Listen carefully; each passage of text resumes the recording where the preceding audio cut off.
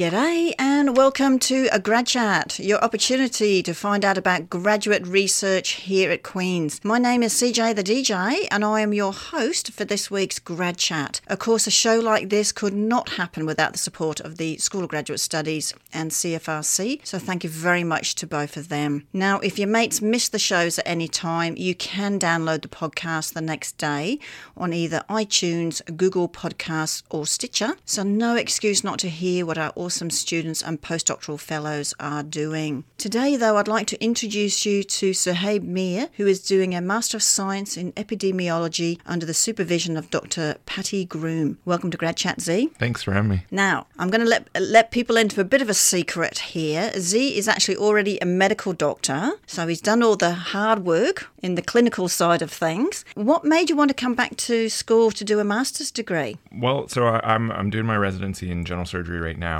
through Queen's. And for people that are interested in pursuing more research than you typically would do within the residency program through the postgraduate education, you can actually do something called the Clinician Investigator Program.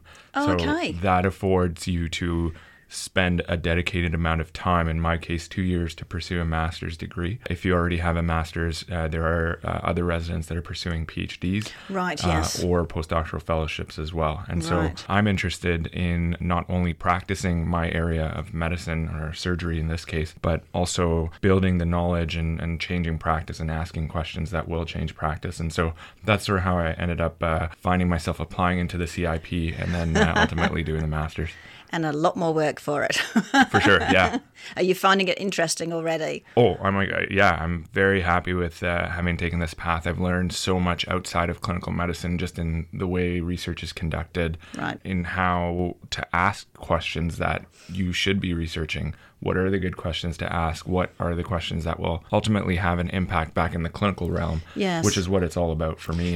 And I think that's important because, we have a lot of clinicians and then we have a lot of researchers. But to have someone that's both has a better understanding, that bigger picture that we always talk about. Don't just be just your own little stream. What else is happening around you that can make processes better, understanding better, all that sort of thing. Yeah, more and more in academia, I find that you can't just one area of expertise. Mm-hmm. You can certainly specialize in a specific field, but it's a lot more beneficial if you have a bunch of different skill sets and are well versed in a bunch of different languages, so to speak, and can then ask more unique questions and also understand more about your area as a result of that. And I think after interviewing some other people, for instance, occupational therapists or physiotherapists, they've been doing practice for quite a while, and there's things that happen there, they go, we can do this better. And so they come back and do like a master's or a PhD in rehabilitation science, so they can sort of work a little bit more and then take that back into the field. So doing those sorts of things, I think, are fascinating. If you've got the time and the inclination, of course, to do that. For sure. Yeah, it definitely adds a lot more time to your training, which is long already. Yes. I've added 2 extra years to a 5-year program. Right. So I'll be at Queen's for a bit longer, but, if you're getting the benefit out of it and you're making a difference at the end of the day, then I think it's totally worth it. All worth it. So I guess we better talk about your research, because that's what you're here for. And so your research is, I always say this, it's a bit of a mouthful. It is the post-operative liver decompensation events following partial hepatectomy for hepatocellular carcinoma among patients with cirrhosis. I've got cirrhosis part. It was all those heptos that I always struggle with. Can you give us a bit more of an overview of what that research is focusing on? It's something to do with the liver, for starters. Yes. So plain language summary, patients get different types of cancers and liver cancer is one of them. Right. It's not the most common, but it's increasing in the amount of people that are starting to get it. Oh, is that right? And part of that is because of what causes it is changing. Previously, it used to be a lot of viral hepatitis, liver infections that would result in liver damage or cirrhosis. But now fatty liver and alcoholic cirrhosis are becoming a lot more common, especially in Western populations, as we're vaccinating for the viral causes. So there's a whole bunch of different causes that are increasing the incidence of liver cancer. And as a result of that, what they're actually doing is increasing the incidence of underlying liver disease. And that predisposes you to get liver cancer. 80 to 90% of liver cancers occur in patients with cirrhotic livers, and cirrhosis is just a medical term for underlying liver disease. Okay. So when you are looking at treating them with all the different options, it's quite interesting and technically challenging because you have to take into account the underlying disease burden of the cancer, but you also have to take into account their liver function. And the liver is not like the other organs like the kidneys or the heart where you can put them on dialysis or put them on a pump that can support cardiac function. So when you have someone with decreased liver function, you really don't have a lot of options to supplement that by artificial means. Okay. So coming back to my research question, if you're trying to provide curative treatment for patients with liver cancer and they have underlying liver disease, when you're attempting to cut out the tumor, you have to balance between performing an adequate operation for their cancer, but you also have to leave behind enough liver to function properly. Right. If they have underlying liver disease, that becomes challenging because it's not just a volume issue, it's how functional that liver is. And so what I'm interested in studying specifically is how many patients do we operate on because we think we'll leave them with enough functional liver that end up with liver-related issues after. Because in retrospect, we can say, well, perhaps they're worse off because their liver function is not sustainable after we've removed the tumor. Right. And so now they're visiting a whole host of other problems. So ultimately, the goal is to try and improve patient selection for liver surgery and improve outcomes from liver surgery for primary liver cancer in this group of patients that have underlying liver disease, which represents 80 to 90% of that group. So what made you, I guess, start from the beginning? What made you want to look into this particular area? Why the liver? Why this cancer? Why the cirrhosis? What made you decide, oh, that's my topic? Yeah. I mean, a bunch of different experiences brought me to this. Certainly my clinical experience as a resident in surgery got me interested in liver surgery as a technical field and as a surgical field, the curiosity around it, the balancing of liver physiology, technical difficulty of the operations, and how much you can affect change in those patients' lives. Right. The outcomes from liver cancer are quite dismal. The 5-year overall survival for all comers diagnosed with is 18%. Oh, is that right? So it's an area where there's certainly room to make a huge amount of difference. And so among the people that we think we can cure of this disease, it's really important to try and affect outcomes so that you can improve them as much as you can. And that sort of combination of things is what got me interested in this. That's a good reason. Yeah. See what you can learn when you're doing residency. For sure. It gives you a nice context to frame your research in. Yes. So you're not doing something that might seem very nebulous to you because as part of my program, I'm still working at the hospital. And so what I learn in my master's, I'm able to translate right back into the clinical setting and also develop and refine my research questions from the clinical setting. So it's nice to have that crosstalk. That's great. So are you using part of your subjects as being those at the hospital right now, or is it different to that? So the nice thing about doing graduate studies in epidemiology is it's population level. So you're not just studying individual patients at one center. You have the capability and the skills to study large groups of patients. So I'm using big data sets that through administrative health databases that are collected by the Ministry of Health and other organizations and then are linked together. So I can study patients. And in my case, I am studying patients that have liver cancer across all of Ontario over 10 years. Right. That's great. And so it gives you really a lot more ability to answer research questions across different groups of people. But the data collection or the data set that you've got, yes. Where's your kind of your baseline? Because a lot of the times with research, if you don't have that baseline, you can have a lot of data, but everyone's data is different. It makes it hard to get some correlations going. Right. So are there some baselines that were already put in place for this for you? So the way this data is collected is it's routinely collected. So when you go through the healthcare system as a patient, you use your OHIP card and that can track what diagnosis was attached to what visit. Okay. You have a blood test and those results are reported within a laboratory system. You can have surgical procedures and then those are reported in a specific database. Okay. What an organization like ICES, which has a branch here at Queen's but is a provincial organization linked with the Ministry of Health's data, they can take all those different data points and link them to each individual. Okay. So what you're really getting is a snapshot of a cohort of people traveling through our healthcare system with a specific disease, depending on what you're researching, or with specific outcomes and looking back. And so it really gives you the ability to study a large group of people without sort of the bias of being located at one place. Right. The patients that we see in Kingston might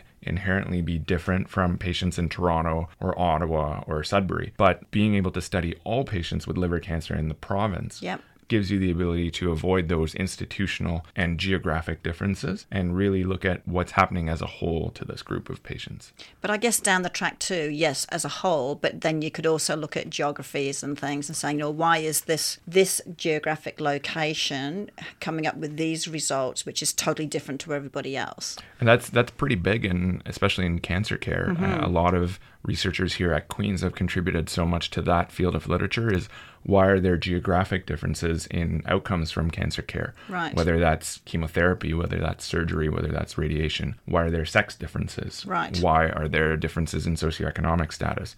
These are the types of questions you can ask when you're doing these types of population studies.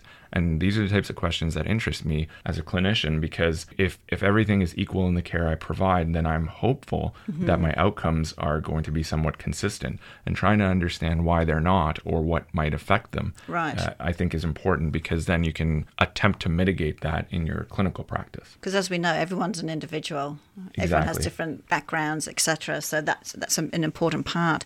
You talked about the liver. We have to be very, very careful with the liver because it's not like some others where we can have other options. But what other options are there available to patients with liver cancer other than being drastic and having surgery? Yeah, so there's a couple of different options, and it's nice to be able to break them down into your curative options, right, your life-prolonging non-curative options, and then your supportive measures. Okay. And so with any cancer, when you talk about staging, and as most people either personally have been affected by cancer or know someone with any type of cancer, are familiar with trying to understand how bad the cancer is, where it's spread. Right. And so depending on the different parameters by which we assess that, we can then decide, okay, the curative options for liver cancer are resection or liver surgery, which is cutting out the tumor and a little bit of healthy liver around it. Right. The other option is liver transplant. That is unique in that not only does it get rid of the cancer, it helps you get rid of the underlying liver disease. Right. So,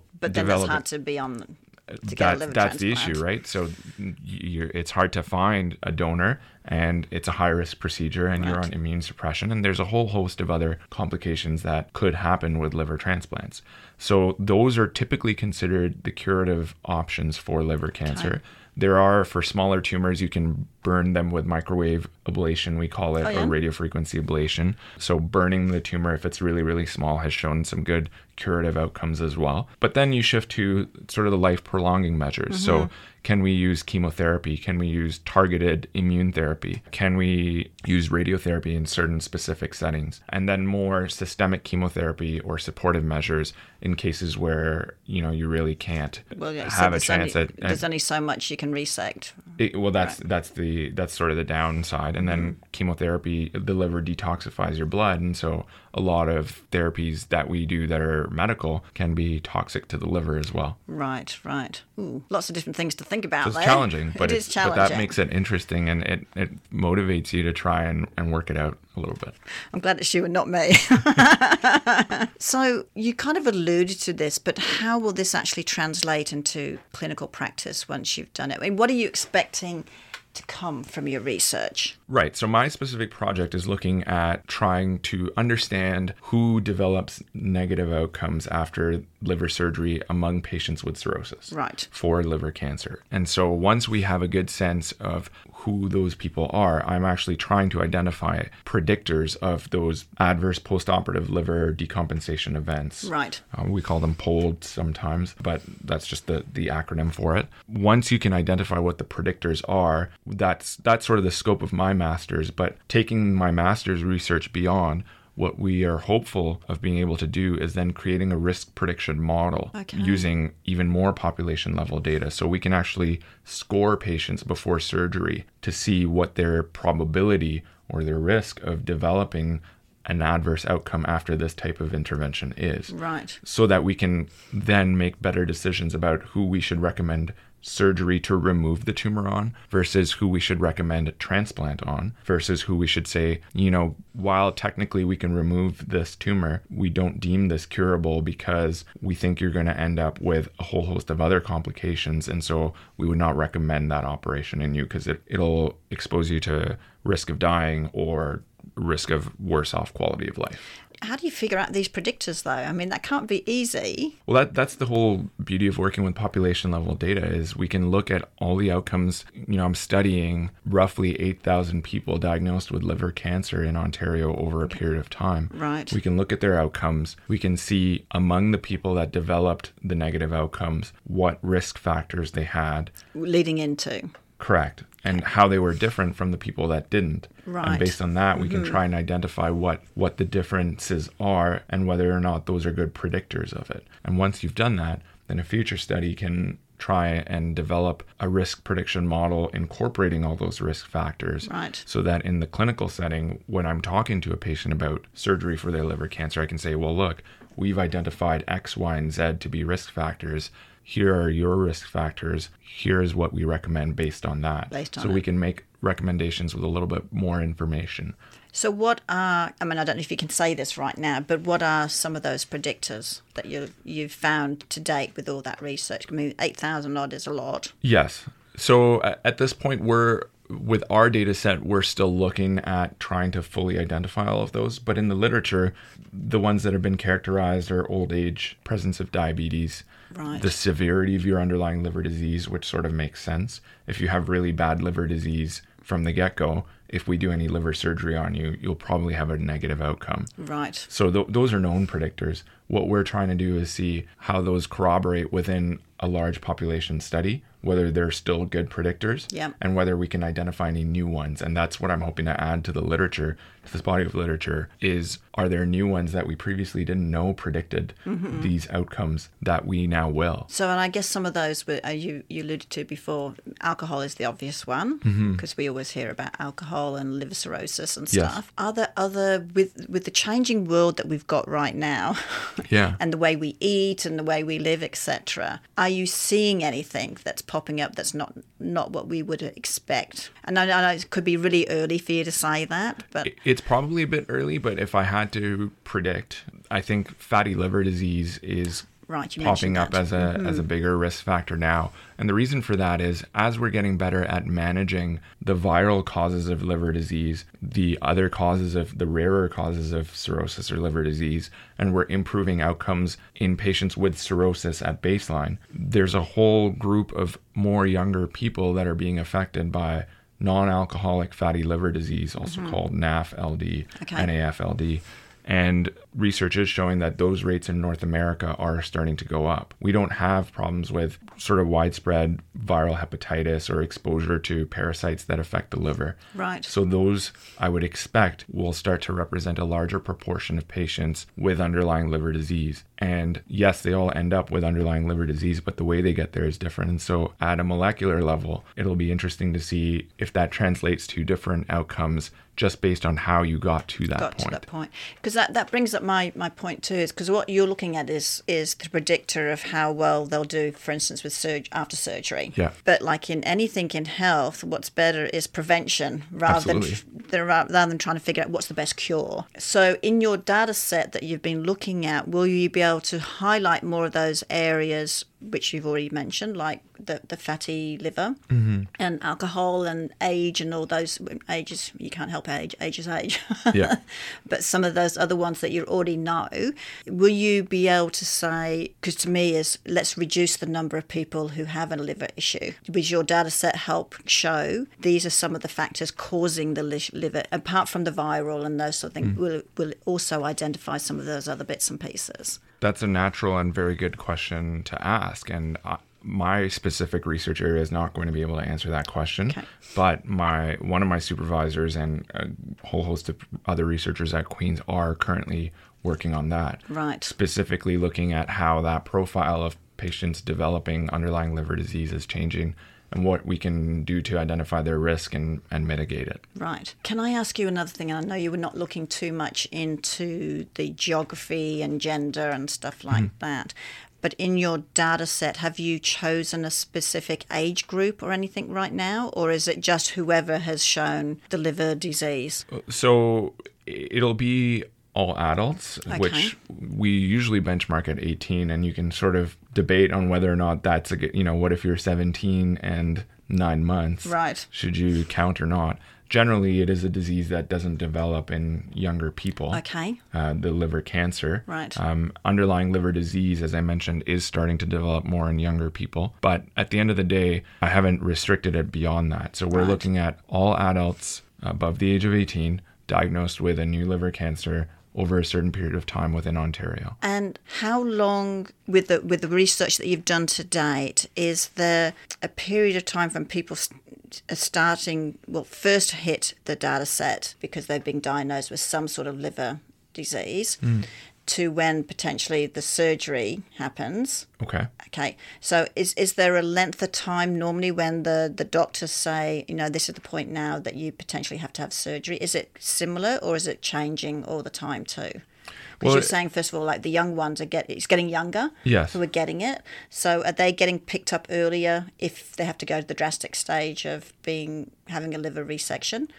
So just having the underlying liver disease doesn't mean that you need the resection. True. It's having the diagnosis of a liver cancer as a result of that liver disease. And while we're not specifically looking at the duration from onset of liver disease to diagnosis of liver cancer, we know that in patients with underlying cirrhosis, there are screening guidelines that they have to attempt to catch liver cancer as early as possible. Okay. Typically, they get ultrasounds every 6 months. Was one of the recommendations. Right. So we're not looking that represents a different interval in the patient's journey in a patient that has been diagnosed with liver cancer.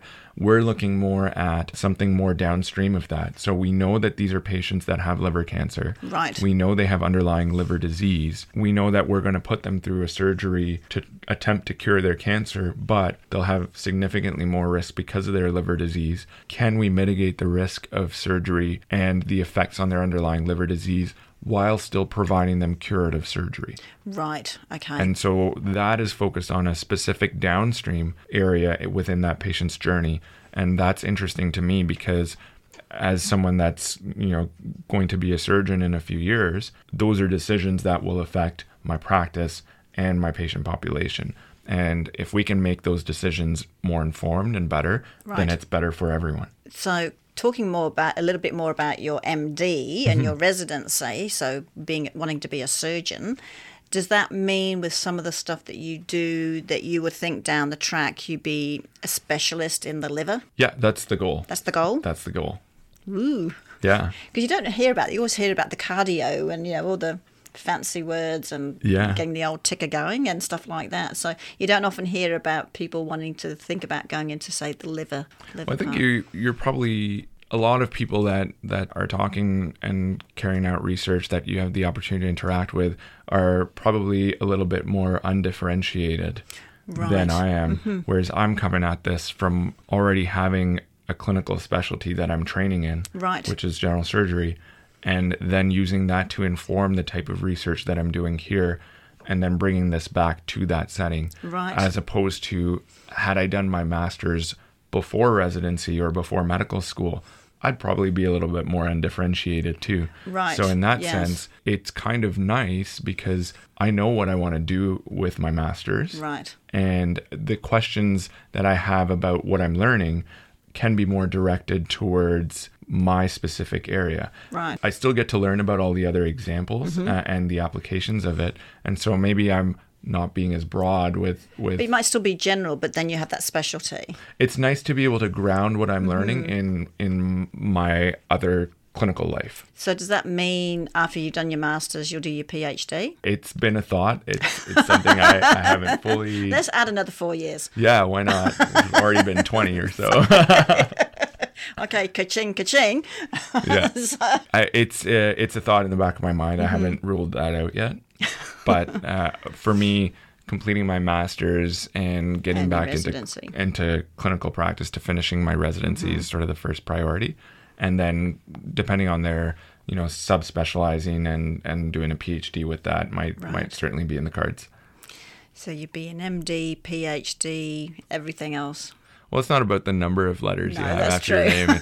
It's about what you do with what you learn. And I think for me, this, as I mentioned, the thing I enjoy most about it is its applicability to what I do at the hospital. Right. And I think we're very lucky here in Kingston and at Queen's because the hospital is right there, and we do have this big thing about with cancer trials and direct access to the various surgeons and things. So I think we're very fortunate to have all that in such close proximity of what we're doing. I think the interdisciplinary aspect of it is amazing. I don't have one sort of supervisor. Dr. Groom is my day-to-day supervisor, but really I have 3 supervisors, and 2 of them are clinicians, right, and one of them is an epidemiologist.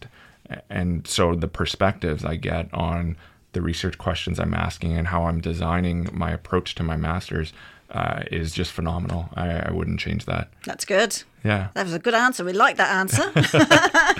Now I'm going to give you a chance to show people that it's not all work. Yes. And fun in research and things, because I understand you like playing basketball and you like hiking. Yeah. Once again, hiking around Kingston. Are you from Kingston? I'm not from Kingston. Okay. No. So hiking, I'm sure you found out, hiking around Kingston is fabulous. What have you found living in Kingston?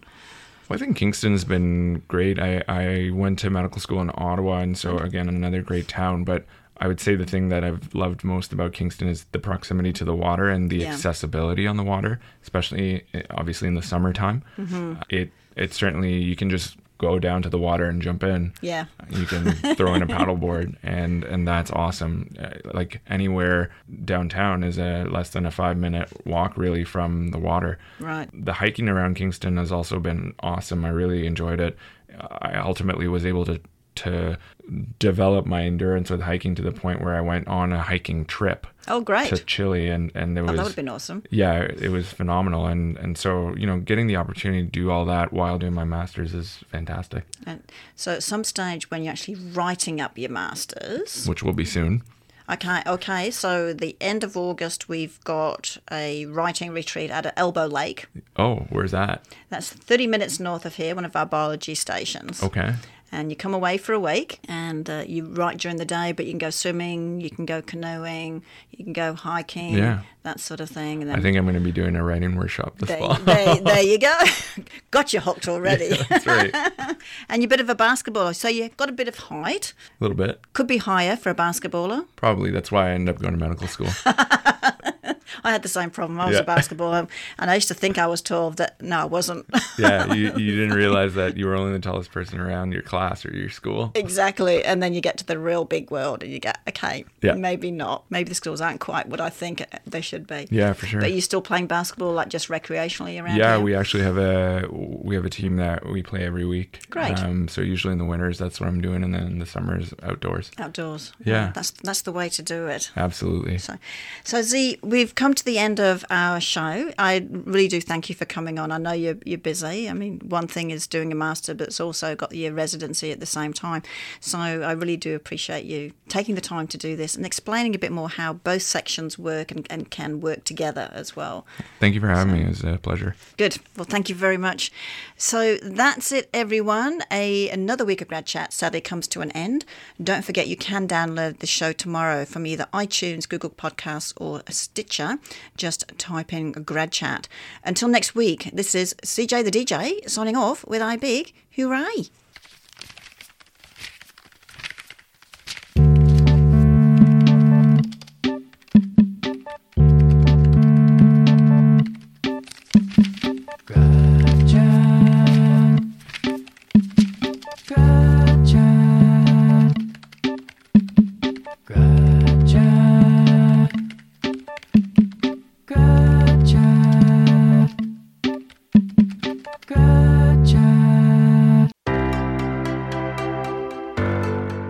Thank you for listening to this podcast produced at CFRC 101.9 FM in Kingston, Ontario at Queen's University, situated on the traditional territory of the Anishinaabe and Haudenosaunee peoples. The CFRC Podcast Network at podcast.cfrc.ca is brought to you by the generous support of the Queen's University Faculty of Engineering and Applied Sciences.